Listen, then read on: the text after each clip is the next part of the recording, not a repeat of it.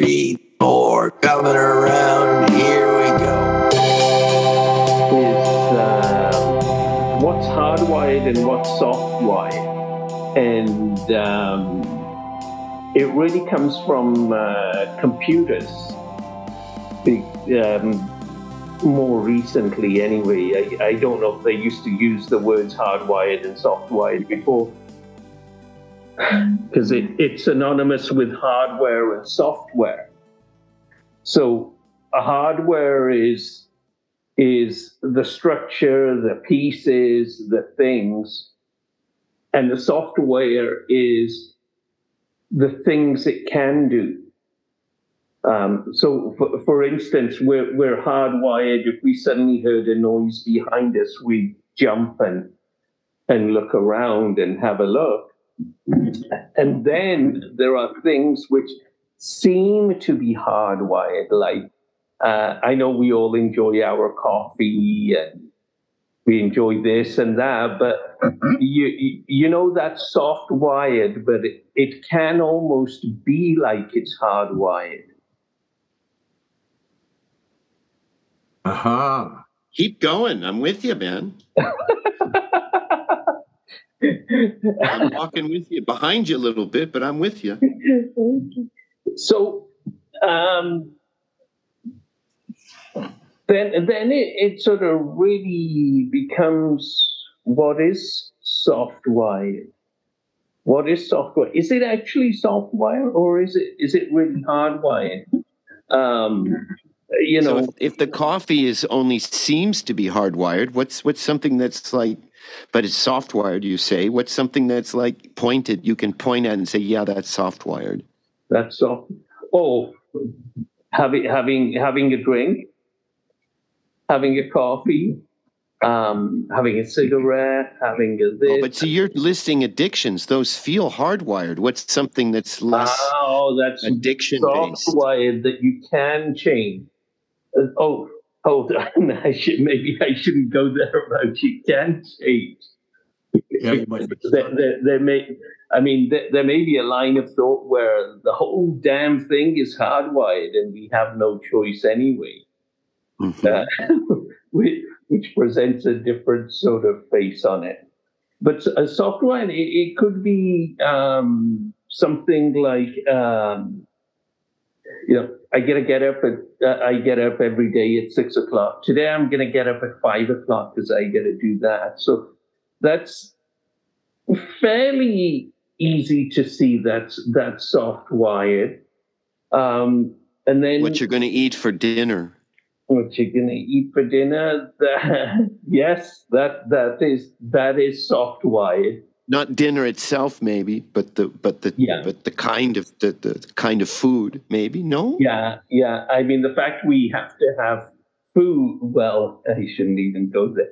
But it seems that we have to have food to feed ourselves, which can provide energy for us to move around and do things which may or may not be useful. Yeah. Just an angle that I think I've mentioned before, that John Hyatt song called Permanent Hurt. And great song. And it's kind of alludes to the fact that some hurts are temporary and some hurts stay different lengths of time. And some are, we would call permanent, even though it's only for your life. And addictions are kind of in that zone, and hurts where you've been abused heavily are in that zone. And so it is a sliding scale pretty much because of intervention, possible intervention to, like my diabetes. I'm a diabetic. Now they're talking about maybe finding a cure to the disease. Well, I sort of don't care in a way because I'm okay. I'm looked after. But they may find a thing to cure it, which would mean that it would be a temporary thing that I've had. But it's still there's in our position we're in, we've gotten there as a race. We've gotten there because we've solved some of those problems and made problems that were permanent for a lot of other people and animals, changed them. We think our dinner's permanent. We think dinner is permanent. Hey, I always have dinner. I'm always going to have dinner. Maybe not, man. So there's looking at what is permanent. My dog, her instinct, she's got a little wolf. I see it coming out. It's sort of genetic, sort of hardwired. Can I get rid of that? No, can't. And but I can train her to come sometimes. Well, so breathing, hardwired. Yeah. For a while. Blinking. Yeah, for a while. As well as blinking for a while, right? Good. So those things. But I think we veered off into more sort of, I thought what Jim was saying was really great, right? The idea of we maybe veered off right away to the question of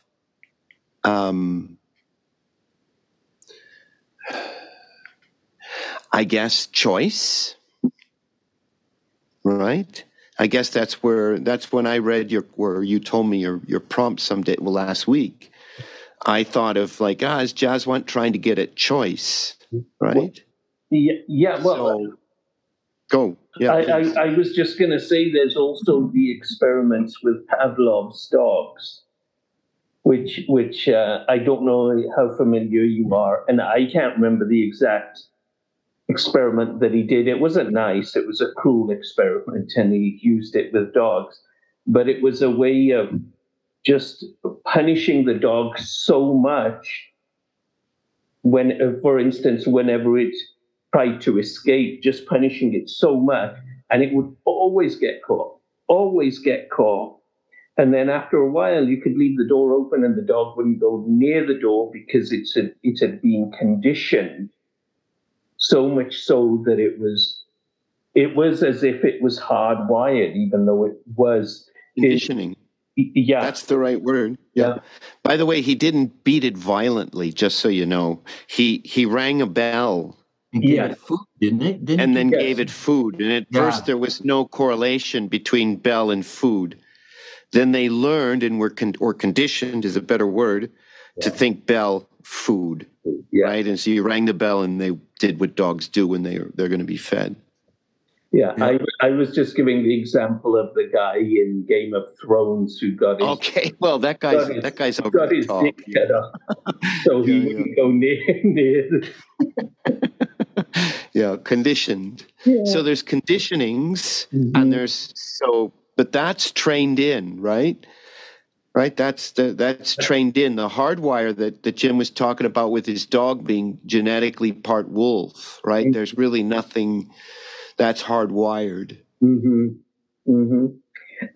we also set up our conditioning that way. For instance, I've really cut back on my alcohol consumption, but it's somewhere around that 6-7 o'clock time. Oh, it'd be nice to have a drink. There's just that little. It just works its way in there, and there's so many different ways where I myself had conditioned it along with help. Dinner is usually a little bit later, so it's you can have a little tipple and drink some alcohol, and it'll get you a little bit hungrier and help the food digest. And it's about it's been a tough day. Sounds like a lot of myth going on here. Yeah. Bedtime story. The stories we tell ourselves. Yes. Yeah. That's what you have to do. Like, I haven't drank for a week. I had a glass of wine last night, so I've decided I'm not going to drink for a year. That's my way of doing it. But you have to learn But why would you choose to not drink for a year? Because it's not forever, and it's easier. It's easier. I've done it before. It's good. It's just like a, clean up and don't have it for a year, and then if you want to start drinking again, or do it. If you Good. So you set the year around it. You say it for a year, and then I reassess in a year.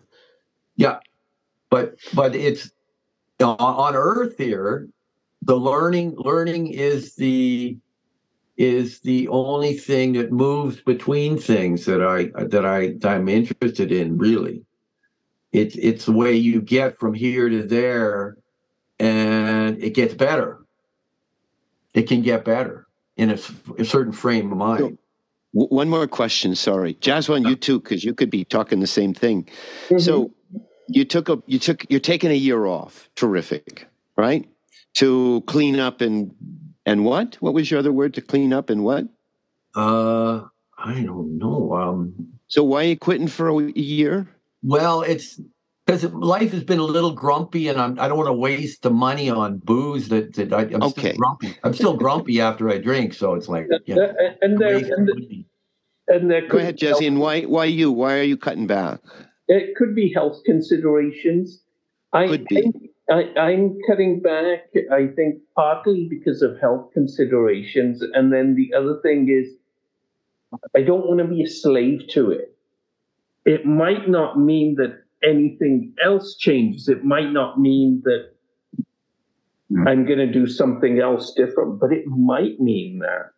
And then I think then if we move it up to the level of, okay, we are not permanent here as Jim Donald.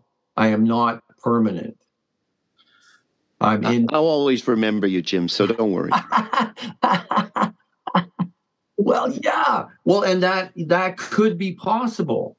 That could be possible. That's the other thing. There's something that is permanent about us all. That I've come to, and I believe it. And it's sort of the electricity thing, kind of, spirit, whatever, however you qualify it. It makes sense that there's no plugs at either end of my life to unplug from that. It just doesn't make sense that there's plugs. It's more a drop in here kind of thing. So here is impermanent for me. And I'm recognizing the impermanence dawning on me, coming to me. And it's kind of interesting to know it, because all the other animals don't know it. Mm-hmm. We know it. They feel it. They instinctually know it. But we know it. One thing that feels hardwired to me is the avoidance of pain. So the idea of something hurting, right, emotionally or physically, but for the most part physically, right, it's more easy to point at, right? Then that's a real shocker, right? So I'm trying to thread the needle here a little bit by saying that avoidance of pain feels like it's hardwired, right? So whatever, but then the things, whatever, pain is different for each of us, right? So what is it that I would be avoiding that would be painful, right? So that'll move me around the board, right? Mm-hmm. That'll get me to do stuff, right? So when Jaswant was speaking of health concerns, maybe it's time to cut back a little bit because, the body's 60 years old now and it's changing. And I'm told, so really, I wonder if Jaswant's just really avoiding pain. He's like starting now so that he doesn't have some kind of pain will be haunting him 5 years from now. And you're like, if I only had stopped drinking, I wouldn't feel this pain. Shit. Right. I don't know if it's like that or if it's like the fear of dying. Right. Well, so the idea. It's that headache in the morning at the back of the head. What's wrong with the back of your head? It's the headache at the back of the head after you've had. Yeah, that killed my interest in drinking long ago. The hangover was like whenever I'd start, there was a time when I drank like everybody else does, and sometimes too much. And then I would be like, you know what? I don't like the way that hangover feels. I'm not drinking, right? I just don't like the way that just killed it for me. Like all I think about is like tomorrow's going to suck. No, not drinking. I'm just a slow learner. Because the avoidance of pain. But you can always override that by just taking a couple of Tylenol. And so that's the hard part for me is just noticing, are we talking about here now in this physical body, or are we talking about a spirit? Is a spirit permanent? I think so. I mean, I'm hoping that story's true, but I was talking with a friend of mine who's also in this game with us. And I said, well, what if when you die, they just turn off the switch and you're gone? And he said, and he suffers a lot of pain because of his age, right? And he says, that'd be fine by me.